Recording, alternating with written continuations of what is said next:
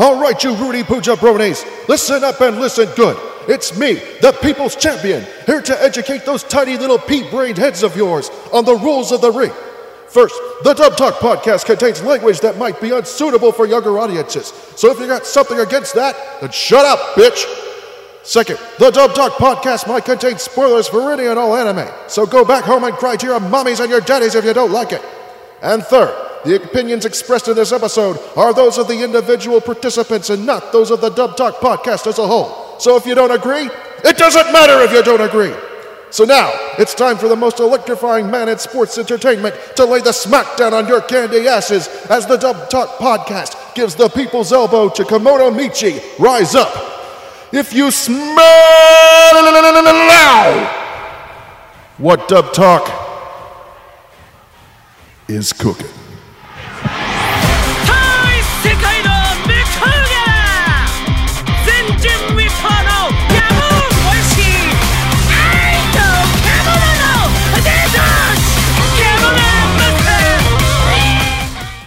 Good evening, ladies and gentlemen, and welcome to another exciting episode of Dub Talk, the podcast where a bunch of jabronis get together, throw some chairs, smash some tables, execute some pile drivers, pet some animals, and if no one's pinned after all that, we talk about the latest and greatest in English anime dubs. I'm your color commentator for tonight, the one and only Spaceman Hardy, and boy have we got a treat for you this evening. It's a no-holds-barred exhibition match between the Dub Talk crew and the English dub of Kanakawa's pro wrestling isekai anime, Kimono Michi, Rise Up. And helping us tonight are my two incredible co-hosts. To my right, head editor and collaborator of the Dub Talk podcast, Jamal. That's my food, you stupid freeloader. And to my left, we have a very special guest joining us tonight, co-host of Surreal Resolution and podcast O&A, and wrestling superfan, Alex from Another World. You know, they say all men are created equal, but you look at me, and you look at Animal Mask, and you can see that statement is not true. And then I go on and on about incredibly stupid math, you know, the usual wrestling knowledge. Right, yeah. So what exactly is Kimono Michi, you might ask? Wikipedia describes it as follows. Genzo Shibata is a famous pro wrestler known in the world of wrestling as Animal Mask. The night of the match for the title of world champion, he suddenly teleported into a fantasy world by a princess who asks him to act as a beast killer and free the kingdom from the evil beasts infesting its forests. However, Genzo is also a true animal lover, and he immediately refuses the order, knocking the princess out with a German suplex and leaving the castle. Alone in a new world, Genzo sides very soon with a wolf girl Shigure, joining alongside her to the local guild and starting a new career as a beast hunter. However, instead of killing them, his goal is to befriend and capture as many monsters as possible in order to realize his greatest dream, becoming the owner of a pet shop. And so, basically, we've got pro wrestling meets isekai meets, I don't know, Animal Planet. So, yeah, it's an interesting concept, if nothing else.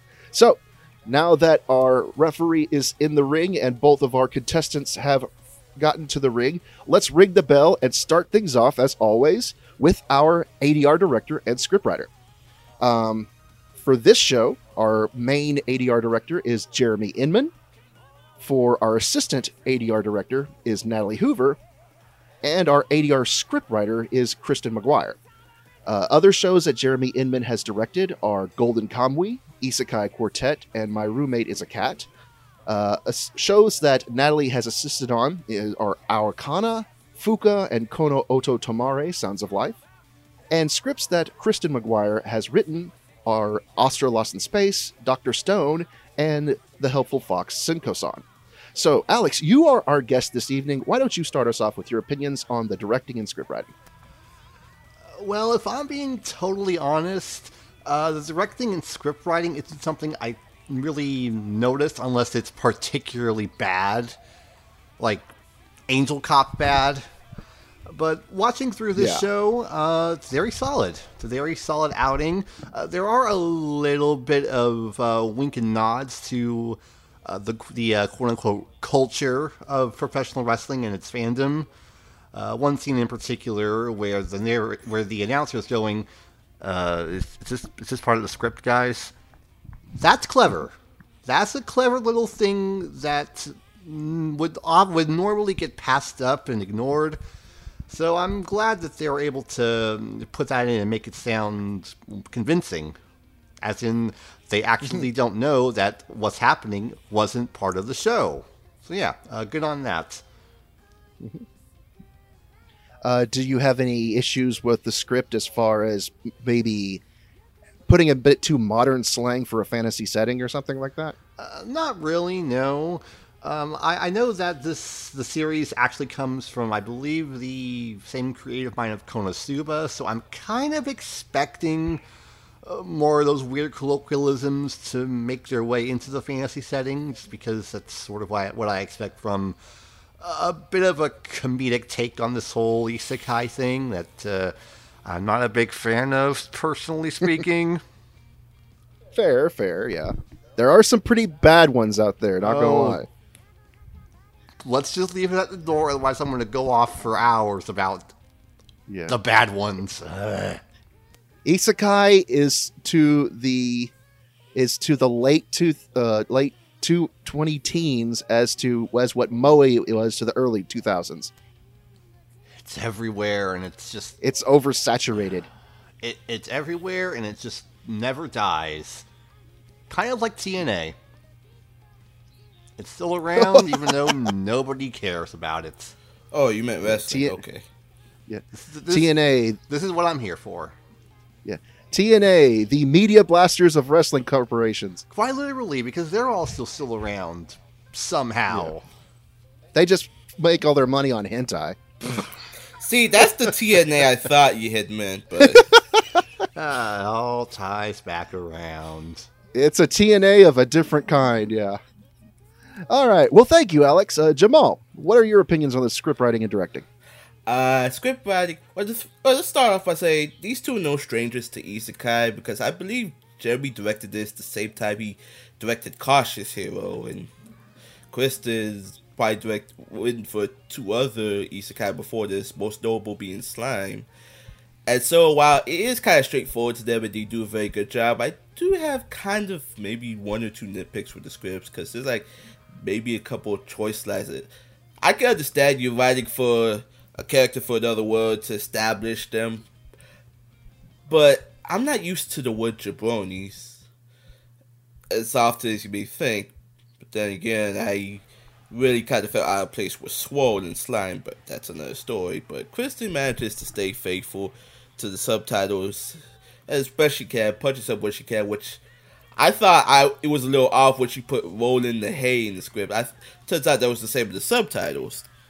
Jeremy Inman, I've always enjoyed his directorial work.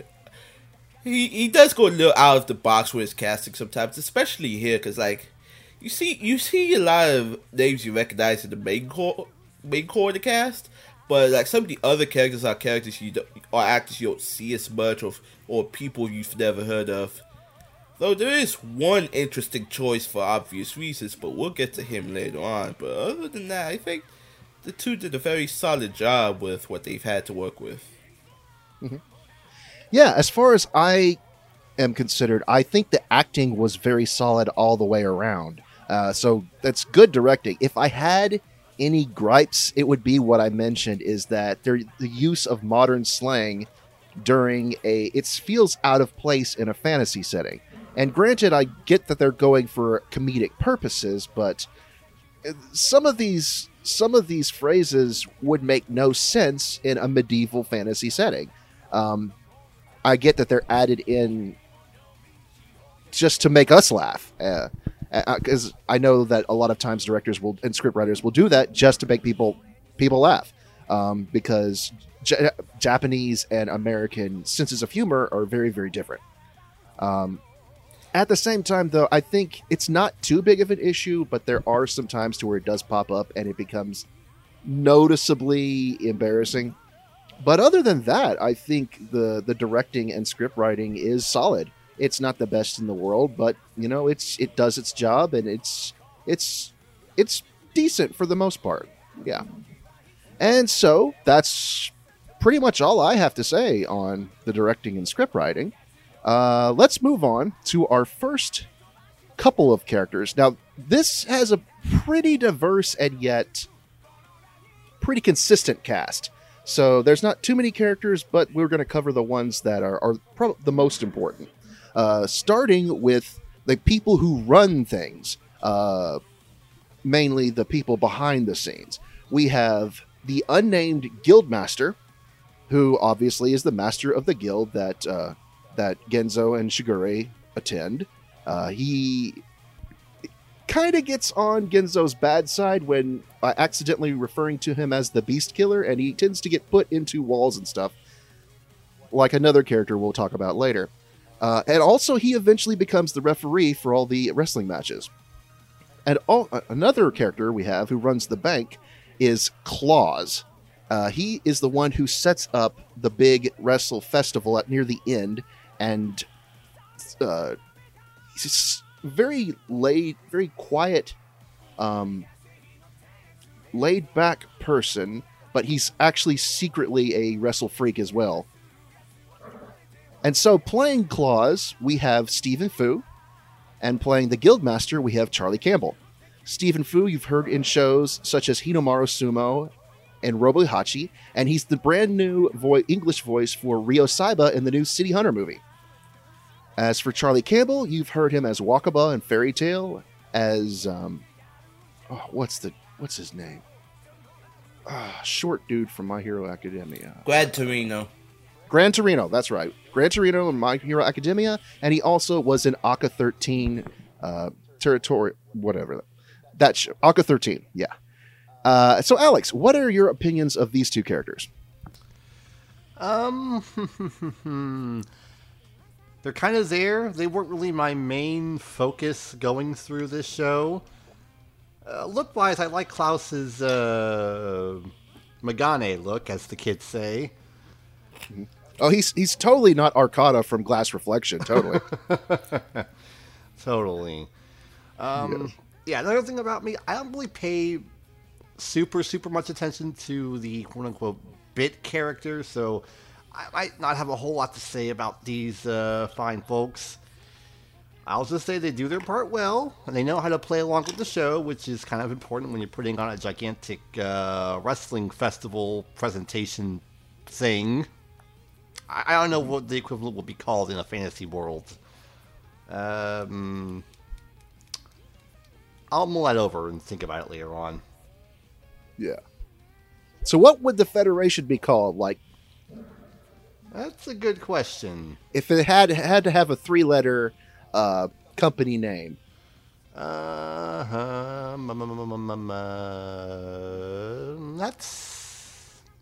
a, IWF? Isekai Wrestling Federation? well, now we're starting to blend in other shows because interpromotional warfare. That's a thing that happens every November. I see. Okay. I don't know. I don't keep up with wrestling, so You haven't missed much in the last 15 years. yeah. Okay. Jamal, what was your opinion of these two? Let's start off with Charlie Campbell. I mean, Guildmaster was just there. I didn't even notice this much until my 5th rewatch now, I think this is, or something like that. Wow. Okay, it wasn't just me then.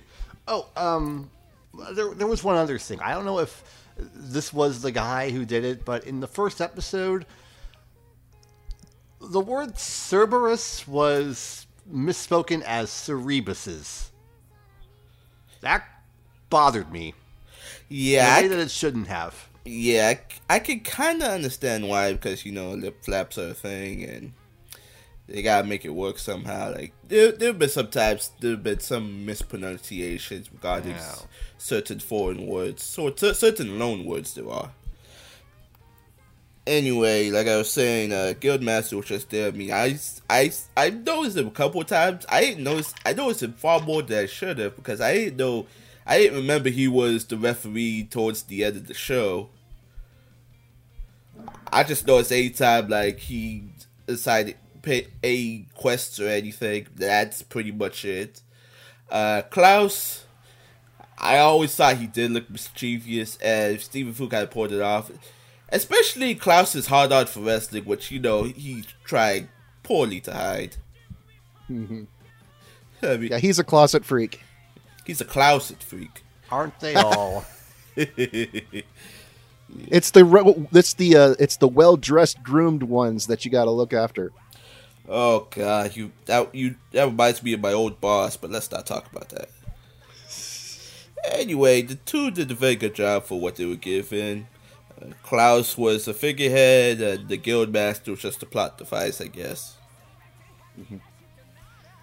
Yeah, there really isn't that much to say about these two. They are important characters, but then again, they are basically just a means to an end to move the plot along. Yeah, it's kind of unfortunate when characters are just used as a plot device. More so when major characters are used as just a plot device in other shows. Where'd that come from? Yeah, so I have to echo what you guys said. There's not enough of them to really make an opinion. The Guildmaster's just there basically to get thrown through walls when he calls Genzo the Beast Killer, and also to be the referee at the end. And Charlie Campbell is Charlie Campbell. I've always respected his work a lot. So getting to hear him more is always a treat. This is a bit of a different take for Stephen Fu, because most of his characters lately have been more on the energetic side. Klaus is just very laid back and chill and quiet. And so it shows a bit of Stephen's depth, how he's playing a much more taciturn, by the books sort of character. And but it is nice when he does have his little fangasms and behind the scenes, because he's totally into it. You can tell he's trying to hide it, but he's totally into it. And so while these two don't have a whole lot to talk about, they do their jobs. And speaking of jobbers, let's move on. Let's move on to our first trio. Yes. Speaking of, let's move on to our first trio of wrestlers. These are a few characters that meet up with Genzo along the period of the show in various times, and they end up as a tag team in the wrestling festival near the end. We have Heat Haze, who is an adventurer. He's the leader of a group of adventurers who is always making the mistake of calling Genzo the Beast Killer and constantly getting punted into the sun. Whereas Shigure conveniently finds his weapons and sells them for a profit. Conveniently. Yeah. Convenient. Whoops! This was just laying around here. So we also have Celes. She is a half-human, half-lizard man. But strangely, the only part of her that is a lizard is her stomach. The rest of her is completely human. She tries to convince Genzo to take her on as a protege so that she can learn how to fight better. And then we have Princess Altina Edgardo Rattus. Good Lord, look at those Christian My buttocks. goodness. Yeah. I know that derriere anywhere. She is the princess who initially summons Genzo into her world, and gives him the assignment to go and kill the beasts. Obviously, Genzo doesn't like that, and he suplexes her on the spot, exposing her butt to the entire kingdom.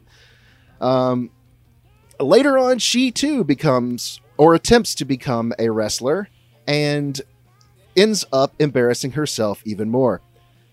Playing these characters, playing Heat Haze, we have Ian Mead Moore. Playing Celes, we have Amanda Lee. And playing Altina, we have Amber Lee Connors. You've heard Ian Moore in shows such as 91 Days, Kato, and Luck and Logic. You've heard Amanda Lee in shows such as Grimoire of Zero, Zombieland Saga, and Hina Matsuri. And you've heard Amber Lee Connors in shows such as Keijo, Citrus, and Kokoku. So, Alex, take us off. What do you think of these three? Okay, well, for Mr. Heat Haze here, I see this guy, and I see him as sort of the archetypical fantasy setting foil. Only he's not really much of a foil, he's just more of a comedy relief kind of foil. You know, the guy who's there just to egg on the main character. Only his gimmick is that he gets punted into a wall and his swords get stolen, in which they grow higher and higher and higher in value each time, which, okay, anime logic, sure, why not? Yeah, it's like pawning off Excalibur. Yeah, that seems to work.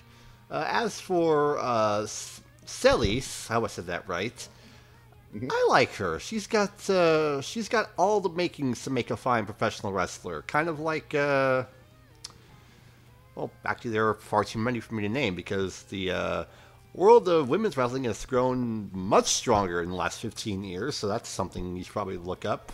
Fantastic. The whole thing about only her stomach being lizard is kind of weird. It just feels a little strange that the only part is the stomach, everything else is totally humanoid, but again, anime logic, who am I to judge? It's somebody's fetish. It's, well, yeah, somebody's, and somebody we know. Yeah. And as for the princess herself, you see, she always goes to one certain place. A place called Suplex City. And if I'm being honest, the gag does kind of wear thin once we see it happen, 9 episodes in a row. I get that it's a motif. I get that it's a trait, so to speak. But, you do it too many times and it just gets kind of tiresome. It's like, okay, we get the gag. Is there anything else to her? No? Okay, there's her butt. Okay, sure. She does get her own in a few episodes, though, so I'll give her that much. But, the whole gimmick of, the suplex kind of did a little too much. What were your opinions of the performances? Oh, the performances, very solid. Very solid all around. I didn't really notice anything technically wrong with them. Certainly no mispronunciations of any words, thankfully. Yeah, very solid all around, and Amberly Connor, she took all that like a champ, didn't she? All those suplexes, all the leers, all the coverings, the Riona drapings, yeah. At least Genzo can be a gentleman sometimes and cover up the unsightly parts of her body, but yeah, taking it like a champ. Yeah. Well, I mean, Amber's played her fair share of fan servicey roles, so this is no different. So,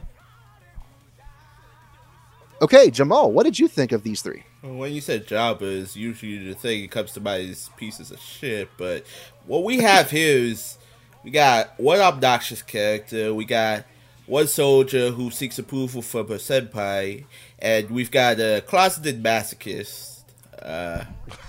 Let's start with Hide's.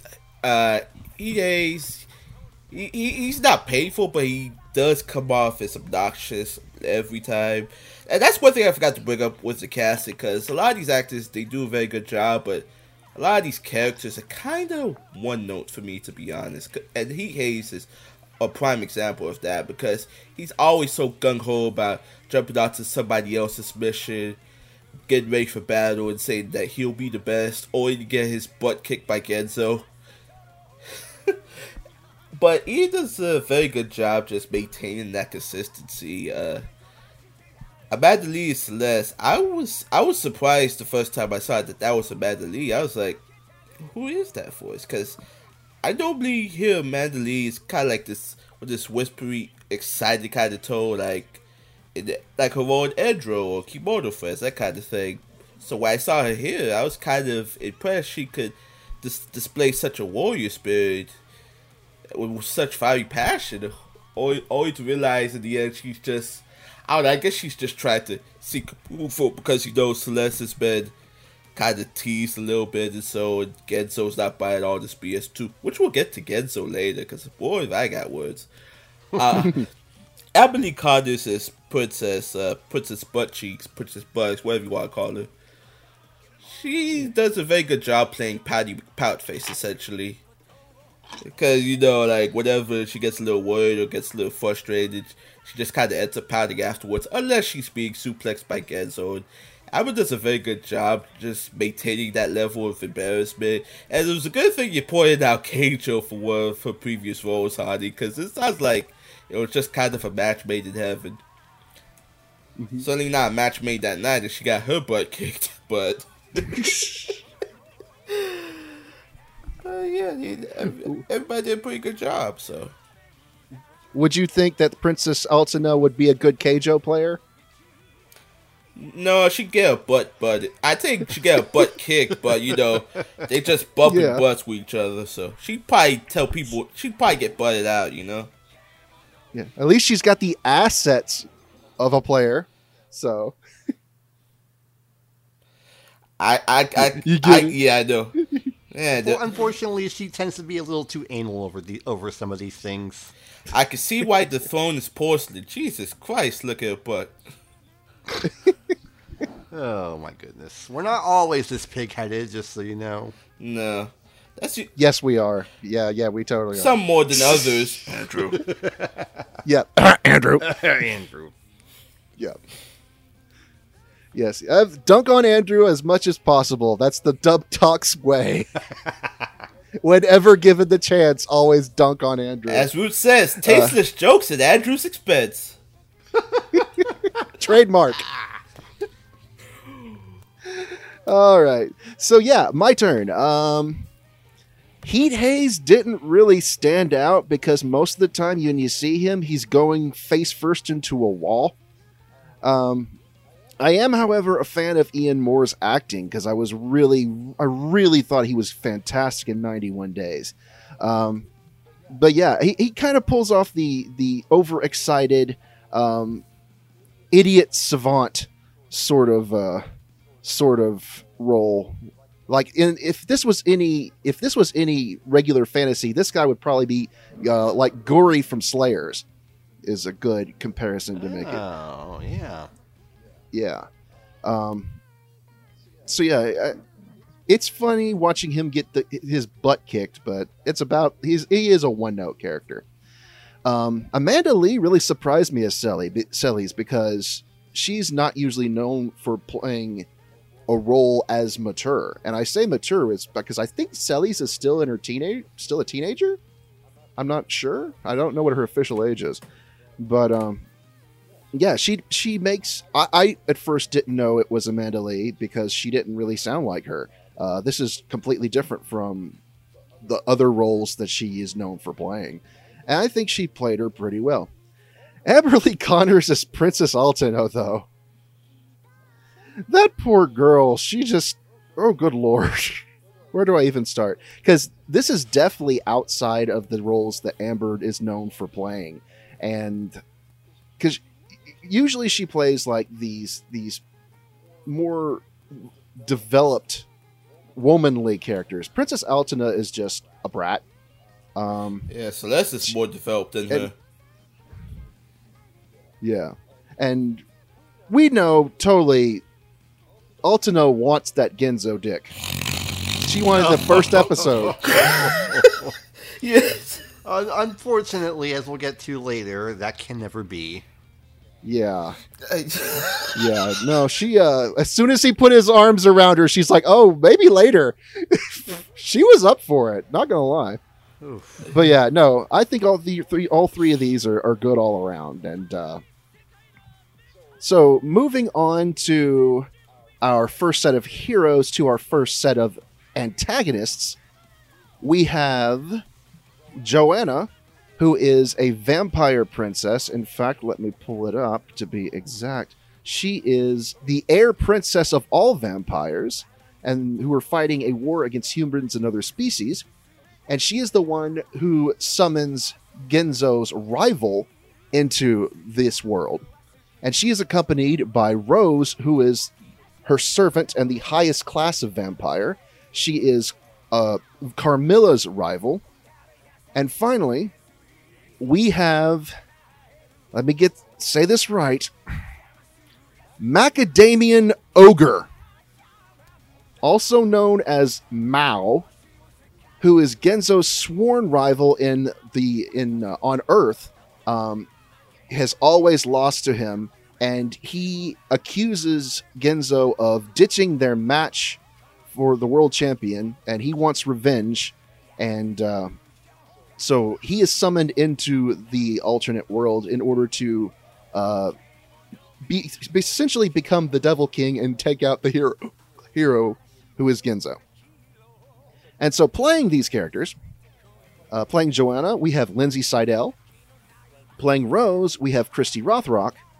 And in a nigh unrecognizable performance, we have Damon Mills playing Mao. Lindsay Seidel, you've heard in other shows such as Ace Attorney, Assassination Classroom, and the recent Kino's Journey TV series, the inferior one. Christy Rothrock, you've heard in shows such as The Ones Within, Chio's School Road, and Classroom of the Elite. And Damon Mills, you've heard in shows such as Nanbaka, Kochoki, and he was the main villain in the recent movie One Piece Stampede. So, Alex, would you like to take the floor? Yeah, so for Joanna and Rose, there's a very sinister elegance to both of their performances.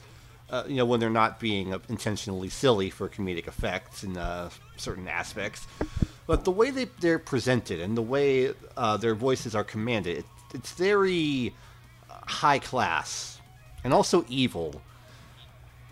More so out of pettiness rather than bad intent. But yeah, very, very draconian, if I can be very cliche about that kind of thing. Or is it I was trying to make a pun and I lost it, but yeah, I forget all that. They have a very interesting dynamic with our main heroes, which sort of ties into that pettiness I mentioned earlier. It's less like a bloodthirsty rivalry and more of like a schoolyard.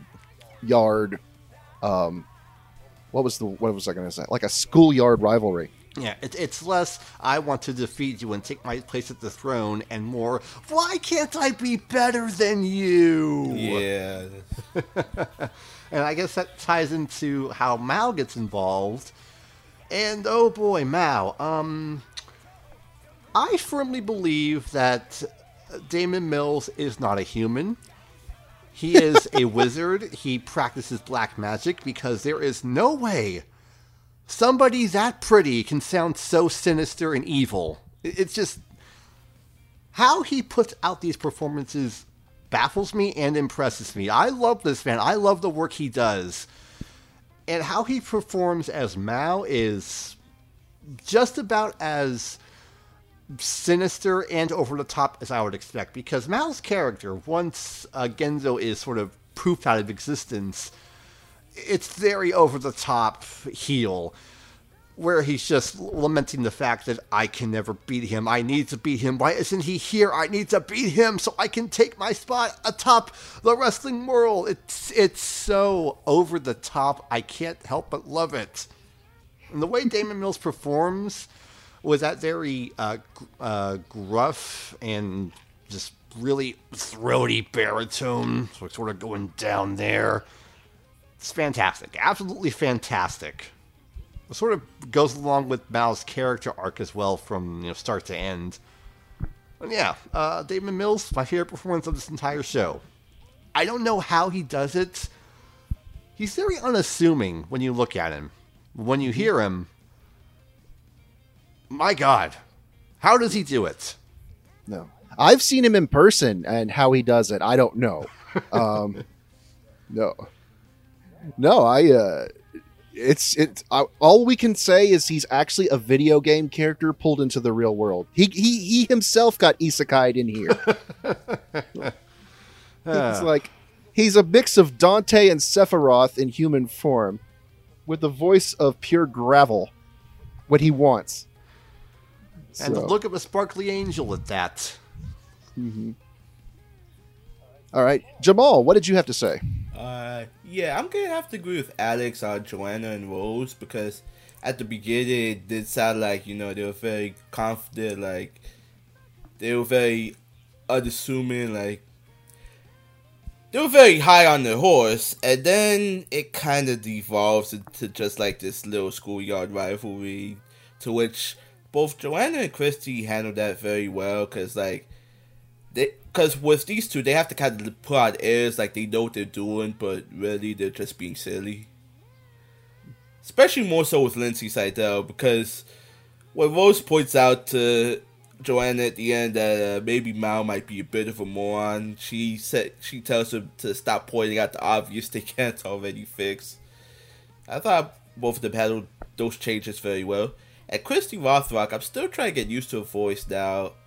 I mean, I've watched What's Within. Please don't ever watch that. Actually, cut that. I liked it. I actually liked it. I thought it was okay too, but it felt that it was like a battle royale with no violence. It was like if Danganronpa was an isekai, but there was no bloodshed. Anyway,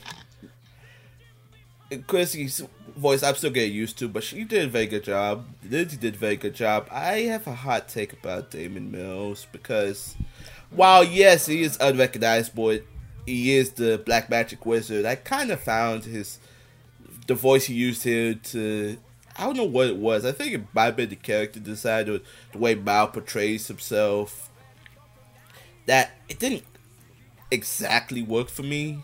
Maybe because in the back of his throat, like you could hear like some kind of raspiness to the point where maybe he was just pushing his voice to make it sound like he was a really tough guy compared to Genzo's actor, which I found to be more natural, but we'll get to him later. I think it has to do with the super sharp shark teeth that Mal has. It sort of gives off the very evil persona.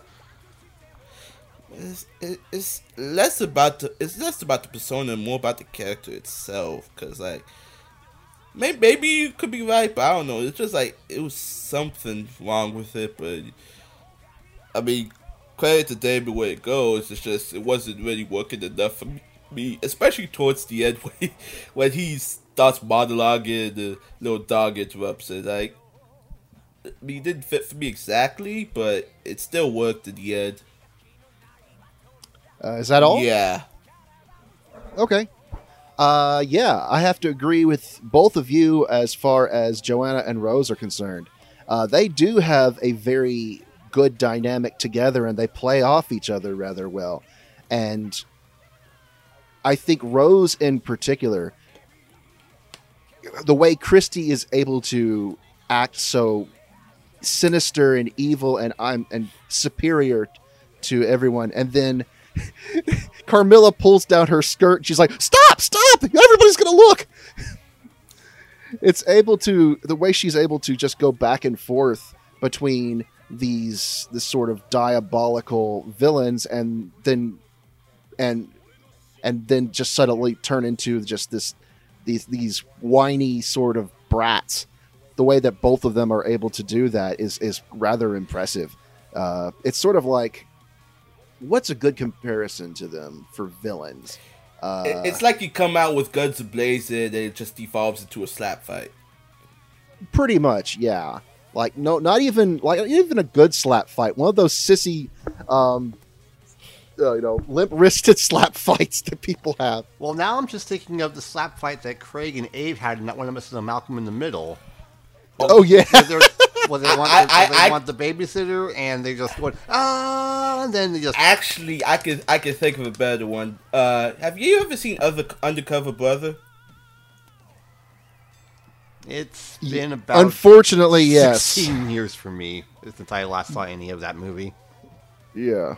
Yeah, there was a fight between two women. It started out fist fight, and next thing you know, the guys were just fantasizing like it was a tickle fight or something like that.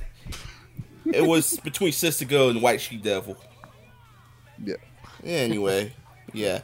Yeah. Kind of like the old Budweiser commercial with the two Playboy models. Oh, you mean the Miller Lite Catfight Girls? Yes. Another wrestling reference from 2003. Yeah. That was like, a very bad Great idea. taste, less filling. Great taste, less filling. And then it shows the two guys at the bar with their girlfriends, and they're like, "What?" But anyways, that's basically, we're getting off track. But hey, we've got time. Huh. So Damon Mills. Is there anything that can be said at this point? I don't think that there is a role he can't play.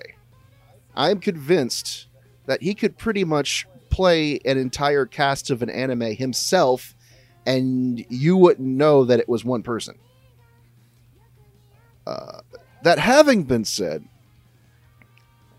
I like his voice for Mao, but there are times to where it does sound a bit forced. Like it's less a voice that you would come out of a human being and more someone making a voice.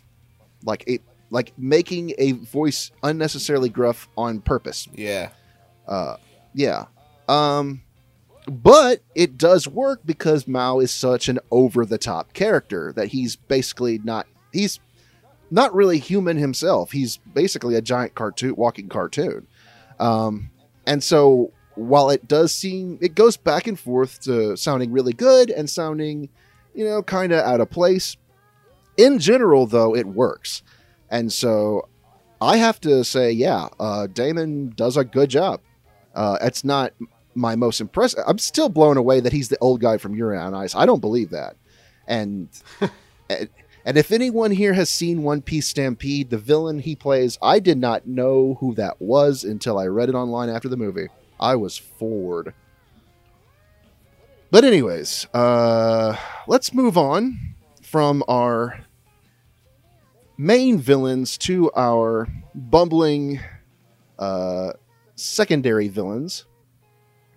We have a group of, would you say that they're con men, or would you say that they're thieves, or what would you guys call them? Like just ne'er-do-wells? Shanties? I think con men was, given the events that unfolded. Right. So we've got this trio. We've got Edgar, who is a human, and he's in charge. He is a town merchant and companion of the other two. He thinks that Genzo is a pervert and tries to help the other two out, getting revenge on him. We have, make sure I'm saying this right, Wolfgang von Kraftman, who is a anthropomorphic wolf man. He tries to put on airs to look gruff and brutal, but Genzo kind of, I don't want to say this, pets him in ways that are slightly... Or just less on pets and more on violates. Yeah. That's... Yeah. Which I will get to later. And so he kind of develops PTSD and fears going outside because he doesn't want to get molested by Genzo again. And finally, we have his sister, ironically, who is a cat girl named Misha. And she also thinks that Genzo is a giant pervert. And she also is not as bad as Wolfgang, but she also gets petted against her will. So, which gets more than a little skeevy. So, playing these three characters of ne'er-do-wells, we have Chris George as Edgar. Playing Wolfgang, we have Gabe Kunda. And playing Misha, we have Leah Clark. Chris George, you've heard in shows such as Africa Salaryman, Robi Hachi, and Cheerboys. Gabe Kunda, you've heard as the titular character Bim. We've heard him as Rocklock in My Hero Academia, and as the chief director in Copcraft. Leah Clark, you've heard in shows such as New Game, Nichijou, and Miss Kobayashi's Dragon Maid. So, Alex, I'm tagging you in. You want to talk about jobbers? These are jobbers right here. Mm-hmm. These are the kind of jobbers that'll get wiped out in a minute flat with just a kick and a punch and a finishing move, and that's it. They're done. Get out. The performances are kind of along that line. Very, what's the word I'm looking for? I'm trying to pick my words very carefully.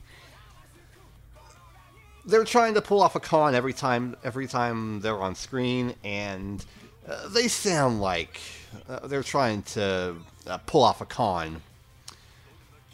Granted, their ideas are not very bright, but hey, gotta give them points for determination. Kind of snidely whiplash types. Sure, yeah. For whatever reason, I felt that Wolfgang, is that the right pronunciation? I think it's Wolf. I don't know. think it's Wolfgang. I think it's either Wolfgang. Wolfgang. Yeah, sure. I felt that his voice wasn't really gruff enough, for the role. You got a walking, talking wolf. I expect something a little more kind of, gritty, low register, that kind of thing. Just a little bit more. Unfortunately, that comes into what I think about the whole thing about their characters. Because, again, you want to talk one note? These are one note. Wolfgang is here just to get glomped on. And look, the first time around, okay, it's a gag. Then they keep doing it.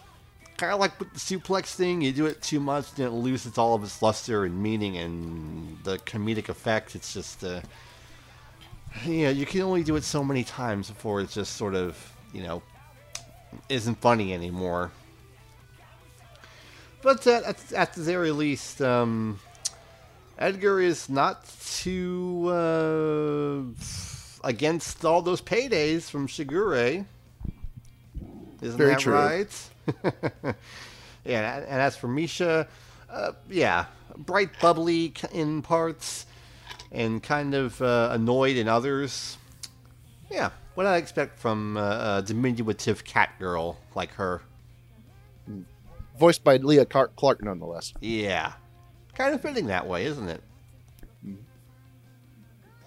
Jamal. Start with Edgar. Edgar, he was definitely gruff, but it worked for what the character calls for. Chris George did a good job. Gabe Kuda's the Wolfman. I thought it kind of worked because, the Wolfman is kind of what you would think he'd be, but you realize he's kind of unassuming in the end, especially when he gets violated by Genzo, which I think episode 8, when his sister Misha accidentally thinks that he's coming to defend his daughter. How is it he's in the ring for 30 seconds and the timer says he's been in the match 18 minutes?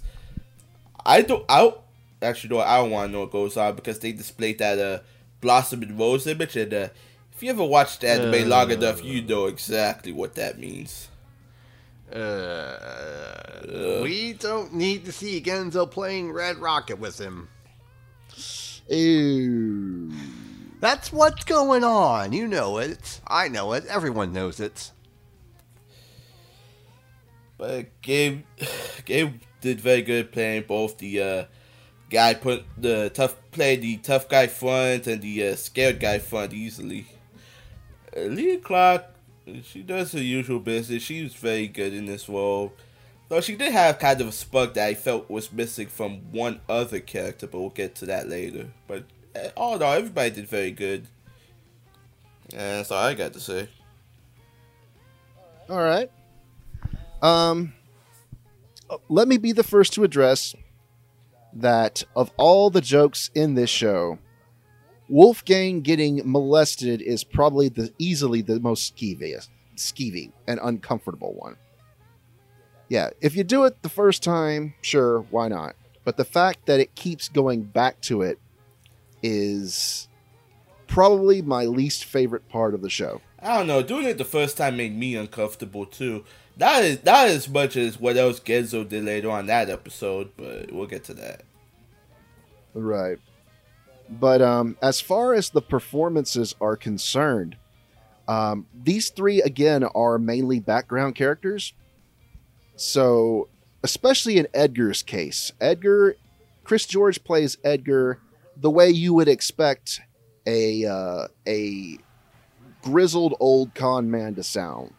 Like, you listen to him and you're like, yeah, this guy he's a piece of work. He's probably going to cheat me out of my cash. And I think Chris pulls that off rather well. Leah Clark has a nice bubbly step to her, and which we've heard from her in other roles before, and it works really well right here with a literal cat girl. Gabe Kunda goes back and forth between trying to sound really tough and being in PTSD mode after Gendo assaults him. And so it's funny listening to him and his sort of, what was it? Manic state where he's like, I'm not going outside. I don't going outside. He's going to get me. So I think that was really enjoyable. Even though that particular joke was more or less on the uncomfortable side. I'm not going to lie. When you said PTSD, I thought you said PETSD. I'm like, really? Well, I guess. Yeah. Yeah. So, I mean, solid performances all around. These three are just background characters, but I think the actors do them justice for what they need to do. All right, moving on from those, we're now heading on to our main female cast. Basically, Genzo's would-be harem. Yeah. No, if, he was later. Yeah. We have Shigure, who is a wolf girl, and she's half human, half wolf, and therefore she also finds herself getting petted by Genzo, but not nearly to the extent as the others. She is very greedy and ambitious, who wants to become rich as soon as possible, if it only wasn't for everyone else spending their money to eat their food, drink their booze, and buy more animals. She is constantly working her butt off to try to basically make the money that they need to survive, only for it to get squandered by the other three housemates. And she's also the one who conveniently steals away Heat Haze's expensive swords, and even Genzo's trophy at the end. Let's just say she's a gold digger. Or rather, she would be if the people didn't stop spending all her money. Yeah, essentially, she's bringing home the bacon to the point of stealing it, but Hanako keeps eating it. Right. Speaking of Hanako, we have Linda Brea Fafnir Guildmarag, who is also known as Hanako. She is a half-human, half-dragon girl, and she's the sole heir of a noble family. However, she left the castle to view the world. She has an insatiable appetite, is always seen eating, and she wants to... she joins Genzo so that she can taste the meat of every single animal in the world. And finally, we have Hanako's assistant, Carmilla von Steen, who is her vampire maid. She does not get along with Gendo. She, like vampires, does not like holy water and garlic, and she needs an umbrella when she goes out in sunlight. And she tries to appease Hanako's every whim, which comes across as kind of creepy. She also drinks a whole lot of booze and spends all their money on it. So playing these three characters, playing Shigure, we have Emily Hornsby. Playing Hanako, we have Afia Yu. And playing Carmilla, we have Mallory Rodak. Afia Yu, you've heard in shows such as Shonen Maid, Love Live Sunshine, and Gossip. Mallory Rodak, you've heard in shows such as Space Battleship Yamato, Star 2199 and 2202. A Certain Magical Index Season 2 and 3. And as the High Elf Archer in Goblin Slayer. Emily Hornsby is interesting because she doesn't have very many roles to her name, but she does go back to Funimation quite a ways. Her other named role was all the way back in Baki the Grappler, Wow. if you can believe it. Yeah. Oh. She has since appeared in more recent dubs such as My Roommate is a Cat and Boogie Pop and others in minor roles. Alex, why don't you start us off? Okay, well, Shigure, I enjoy her character. I'm not going to say the word connive because that's not the right word I should be saying about a character like her. I would say she has a lot of cunning to her. Minus the whole all the money gets eaten up because of food and drinks and all that crap. The performance is full of that very sneaky, cunning aspects, like with all those swords that get conveniently picked up and sold off. It's like, ooh, I wonder what I can do with this. I enjoy that. The pairing of Hanako and Carmilla, I find it to be interesting. Afia Yu's performance as Hanako is what I expect from a character as young as her. Very innocent of heart, but do not piss her off because she will turn into a dragon and scare the bejesus out of you. Even if that involves getting naked, which is no thank you. Carmilla, for some reason, I thought her voice reminded me of Colleen Klinkenbeard with some of her roles.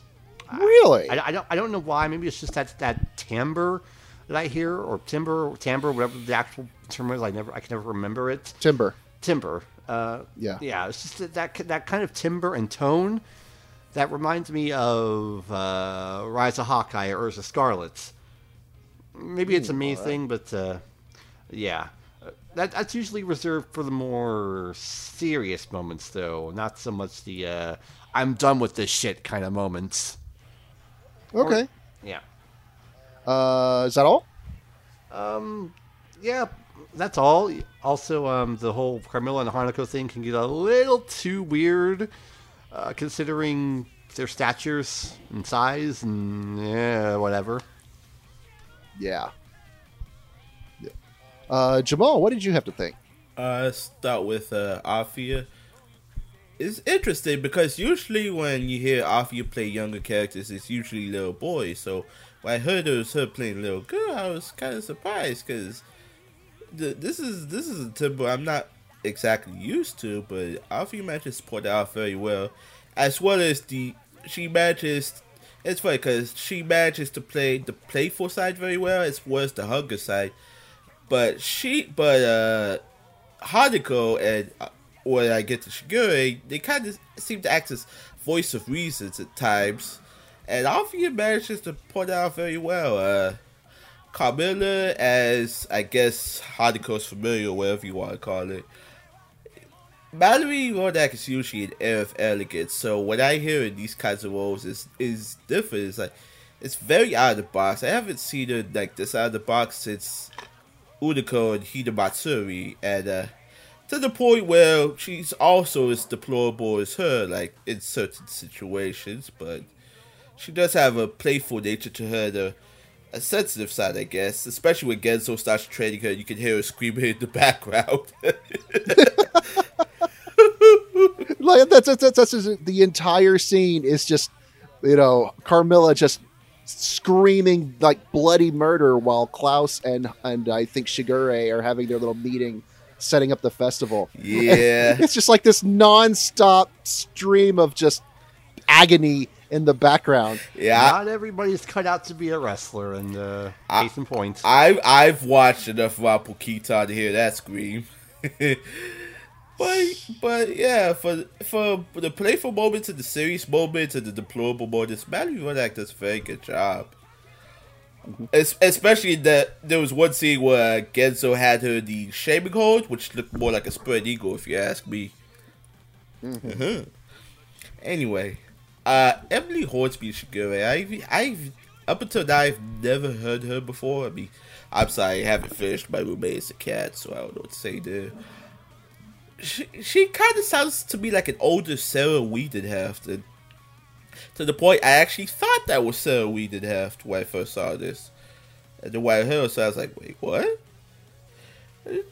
Yeah, she manages to handle Shigure's swindling side, her gold digger side, but also her mature side very well. To the point, like, especially when she helps out Genzo try to get his dog Hiroyuki back. So my one nitpick is, I kind of wish, like, during the screaming moments when she's just real upset, I wish she had more for spunk, kind of like with Leah Clark, because it kind of felt like, I don't know, maybe she was out of it or she was trying not to strain her voice. But it felt slightly believable, but it was just missing that energy, you know? Okay. Anything else? Yeah, Hanako needs to stop eating that bird's food. Oh, and since what She needs to stop eating, period. Oh, since I mentioned the Or bird, at least in moderation. since I mentioned the bird, I gotta give a shout out to Anthony Bourdain because man, him as the bird was just fucking hilarious. All right. Yeah. Emily Hornsby, I have to agree with you, Jamal. She for the longest time, I thought it was Sarah Wiedenheft until it was announced. Because she does share very many similarities with her to the point where I'm thinking, was this accurate? Was this a misprint? Is it actually Sarah Wiedenheft? But no, this is accurate. And, so I liked what I've heard from her, and I'd like to hear more from her. So, and she's been with Funimation since the beginning. She was like extra. She's never been in like any big. This is the biggest role she's ever been in. But I mean, she's been all extra voices going back to the Koto-cha and Case Closed days, if you can believe that. Wow. Yeah, and so I really like her as Shigure. I'd like to hear more from her. I hope that she pops up more in the future. Afia Yu as Hanako, you really get to hear her innocent girl voice and also her more serious voice when Hanako confronts Joanna and basically says, "Hey, bitch, back off," and does it with this level of coldness that's just chilling. And yeah, the whole part where she has to take off her clothes so she doesn't have to. They don't get torn when she turns into a dragon is kind of creepy, but thankfully they don't like try to sexualize it, which I'm glad they didn't do. But yeah, no, I think Afia did a really great job as Hanako. Let's talk about Carmilla Vanstein. Oh boy. Oh boy, look at this piece of work. Never have I felt so called out by an anime character. She is an alcoholic, good for nothing, talentless hack who is just she's this show's butt monkey, basically. Even more so than Princess Altena, or even more so than Wolfgang. She gets her ass kicked so much, and I don't want to say she doesn't deserve it, but not all the time. But man, listening to Mallory Roddick, because I'm familiar with her in her more, her more taciturn and quiet and like maternal roles, like Yuki from Star Blazers. Listening to her get to ham it up and just go completely bullshit extreme, especially in the background when Ginso's like manhandling her. It's just so funny to listen to. It's hilarious. She is probably my favorite performance in the show, honestly. So, because it's so much fun listening to Mallory actually get to talk some sass like she did in Goblin Slayer even. Yeah, it was a lot of fun. That's all I have to say. And anyone else before we head on to our main event? Anyone else have any comments? I think we should be good. Yeah, I think we're good. Okay. All right. So now we head on to our headliner. We've been doing groups so far, but we have one more character to talk about, and that is the titular Animal Mask himself, Genzo Shibata. He is a famous pro wrestler who was teleported to a fantasy world to slay the Demon King and become the hero. However, because he has a deep love for animals, he refuses to kill any monsters, and he prefers to capture them and sell them in a pet shop. To say that he loves animals is the understatement of the century. He literally does. The way he fights animals is by petting and cuddling them, and there is no animal that is ugly in his eyes or hideous in his eyes. He loves all creatures, great and small. He's if Ace Ventura was a wrestler. Mm-hmm. Yeah, that's a good way to put it. Right. Yeah. Even when said animals try to eat him. Now, if you mess with his dog, though. Oh, God. Oh, no. Hell hath no fury. Don't mess with Hiroyuki. And so, playing the Animal Mask is one Tyson Reinhardt. You've heard him in shows as Daru, heard him as Daru in Steins Gate. Some shows that he was recently in Hidomaru Sumo, and also in All Out. So a couple sports anime and a science fiction. All right. So, Alex, take it away. What are your thoughts on Tyson as Genzo? Well, he's got two voices to him. You know, the super tough, triumphant pro wrestler voice, and the voice where he sees animals and he goes, "Aye!" You know, that kind of Squee. voice. Yeah. Very, I guess you could say, two notes. Yeah, that was terrible. I'm sorry about that. No, it's okay. But yeah, the performance is very solid, going back and forth between, the super tough babyface pro wrestler voice with the mask on, versus his regular people voice. You know, whether he is or is not seeing animals or animal people to gush over, be it woman or man, because he's one of my people. While also being very asexual in a lot of aspects, which is, he is very much one with the nature of the beast, as evidenced by the scene of him giving a three-headed Cerberus a Canadian destroyer, which is all kinds of impossible. But hey, anime logic, so what do I know? He is the triumphant hero in a lot of aspects, and a big old goofy dweeb in every other one. All he wants is that pet shop, and maybe he'll get it. We don't know. Yeah, he's also kind of stupid, too. Oh, absolutely stupid. We call that dumb baby face syndrome. I think the ant is actually smarter than he is. Oh, absolutely, because, ants are very resourceful.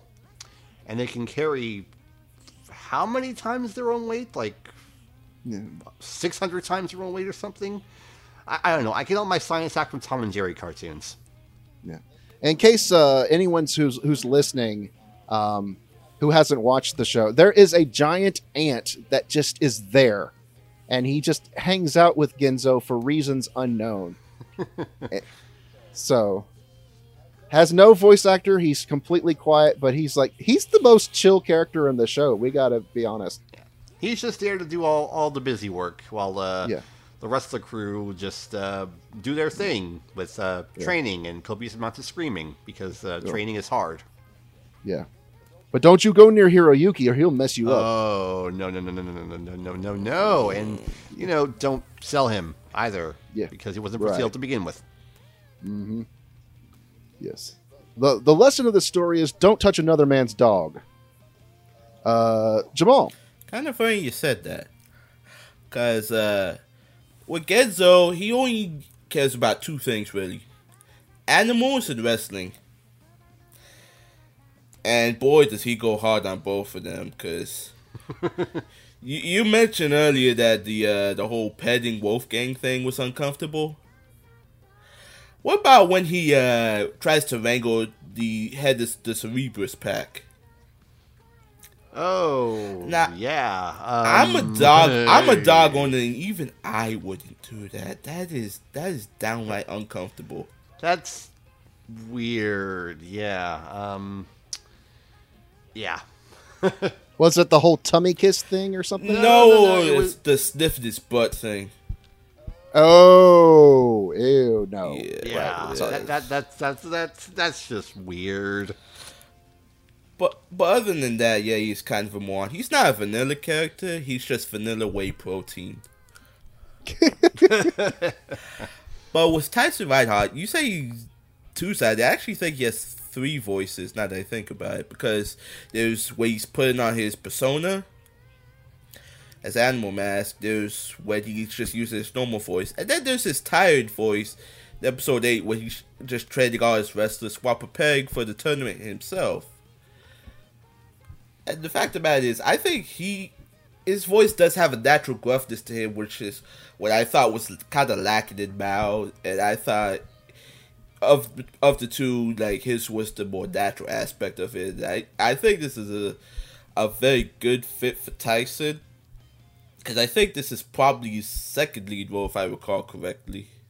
The other being Hinamaru Sumo, and I haven't watched much of that either, but He wasn't even the lead. He was the second Yeah. in Hinamaru. yeah, I know, but point still stands. Like, it's a big role for him, at least. No pun intended, but Tyson did a very good job as Genzo. That's really all I have to say, to be honest. Yeah. Yeah, it's nice seeing Tyson get more and more major characters, because his voice his voice has this natural rasp to it that doesn't really lend itself very well to most anime lead roles. Because lead role, your typical anime protagonist is going to be like some kid with a baby face who just has the world suddenly launched upon him, and Tyson's voice doesn't really accommodate that. So he ends up playing more characters like Daru, or more big characters, both the chubby kind and the muscular kind, which it works well. So the fact that we have a lead character who does not fit in with the typical shonen protagonist, who has some meat on his body, who has a larger than life persona to him, the fact that he can actually play this character and be the lead in it is great, because I think he was born to play someone like Genzo, and I'm glad that he finally got this opportunity now. As far as Genzo as a character is concerned, he is completely moronic, but we cannot be denied that he does not love animals. And yeah, it's just, there's something endearing to him, but he can be very irritating at times as well as he is as a character. Because I think he takes a few of the gigs. Most of the recurring jokes that get old are as a result of Genzo. They're all his fault, because he's the one who's constantly going out and groping Wolfgang. He's the one who's constantly going out and suplexing the princess. He's the one who's constantly going out and berating Carmilla for being Carmilla. And so I think the show's greatest weakness is the protagonist himself. It's the show's greatest strength and the show's greatest weakness. It all revolves around Genzo. Genzo, the cause of and solution to all of life's problems. Basically. Yeah. Yeah. And So I liked Tyson's performance a whole lot, but as we head into final thoughts, that is probably what the show's biggest weakness is. It's basically all Genzo's fault. So moving into final thoughts, Alex, what do you think of Kemono Michi Rise Up as both an English dub and a show in general? Well, first, as a show in general, it's nice to see a sort of change up to the typical isekai formula, like you said with Genzo and his character design. It's nice to see somebody with some muscle mass and meat on their bones instead of the same teenage boy with the same stupid haircut every single time. Kirito number 127. And counting. God. As a show, though, I don't know. I was kind of expecting a little bit more from it. It felt like it was playing more to the comedy aspect and not so much the pro wrestling aspect. Because we got the glimpse of it in the first episode, a few more dips here and there, and then, of course, the final episode, that whole thing, which was nice. Would have liked to see it go on a little bit longer with, action sequences, but I get that, budgets are a thing, and you can't really afford to do all these super intricate action shots unless you're actually getting money from New Japan Pro Wrestling, but whatever, that's a topic for another day. But given all that, with what the show is, its shortcomings notwithstanding, I thought that the dub was a very solid performance. Given the cast of actors Funimation has in their arsenal, I don't think it's fair to I think it's fair to say that this isn't really an A-cast kind of show. But they performed it like it was an A-cast kind of show. I thought everything was very solid, a few nitpicks aside. Yeah, I can tell that this crew had a lot of fun working on a show this silly and over the top, because it's a very silly premise. I mean, Pro Wrestler in Fantasy World, it just writes itself. I can tell they had a very fun job and a fun time working on all this. And the colloquialism here didn't bother me personally. I get why it would bother other people, like a certain show that aired recently, how a certain line kind of pissed some people off. But, yeah, a different stroke for different folks, I guess. Yeah, I liked it. Didn't quite love it the way I was hoping to. But again, I'm not the biggest isekai fan in the whole world.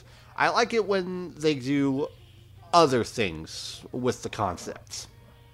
Like have a pro wrestler who just wants to have a pet shop in a fantasy world, which he may or may not actually have by the end of the series. We don't know. Yeah. Okay, Jamal, what are your final thoughts? I will admit, when I first heard about this show, I was kind of turned off by the premise a little bit, because, I mean, yeah, it'd be cool to own a pet shop, but to suplex a princess, I'm like, yeah, it's a little much for me. And I got into the show, and I'm like, I mean, some comedic aspects kind of sold me out, but for the most part, I wasn't really into it as much as I should. Of course, some things did turn me off, like, some of the characters being one-sided. Let's see, the fourth wall break that I see every now and then. Like, you don't see this much if you're not paying attention. The whole thing with the pets, like, some of it was pretty cool, some of it was just a little reviling. Well, other than that, I do think it was a pretty decent show. It's a pretty okay show. The cast itself was very good. I mean, I guess this would be more kind of a cut your teeth kind of dub, because there's some people you don't usually see in these kinds of roles. There's some people I never really heard of or haven't heard as much of before. And for one thing, because I recall, I think this also came out the same season as Cautious Hero. And to go in between the two, I think that maybe, I don't know, each of them has their own problems. I guess it's more kind of like your own personal taste, like how much vanilla you like. It's isekai ice cream. Anyway, yeah, that joke died. In any case, everybody did their job very well for what it was worth. Would I recommend it? If you're a pet owner, I'd probably say no, because there are certain aspects to this that may make you a little uncomfortable. But if isekai is your thing, then by all means, go for it. Yeah, I think the main issue here is that it has a great concept. I mean, a wrestler getting in another fantasy world, that basically, that concept is brilliant. it just doesn't always stick the execution. And like I said, the biggest strengths and the biggest weaknesses of the show are based on its main character, because he's always the one who's going and causes all the recurring jokes to get stale. It's one thing when your gold digger is the voice of reason among the entire relationship, you know? Yeah, she's the only one with the full brain cell. There's 2 brain cells among the entire crew. She has one of them. The other one is divided into 3 among the rest. With Haruko having the biggest share sometimes. Right. But yeah, no. I think the dub is completely serviceable. I have no real issues with it outside some of the slang that they have that would feel out of place in a fantasy universe.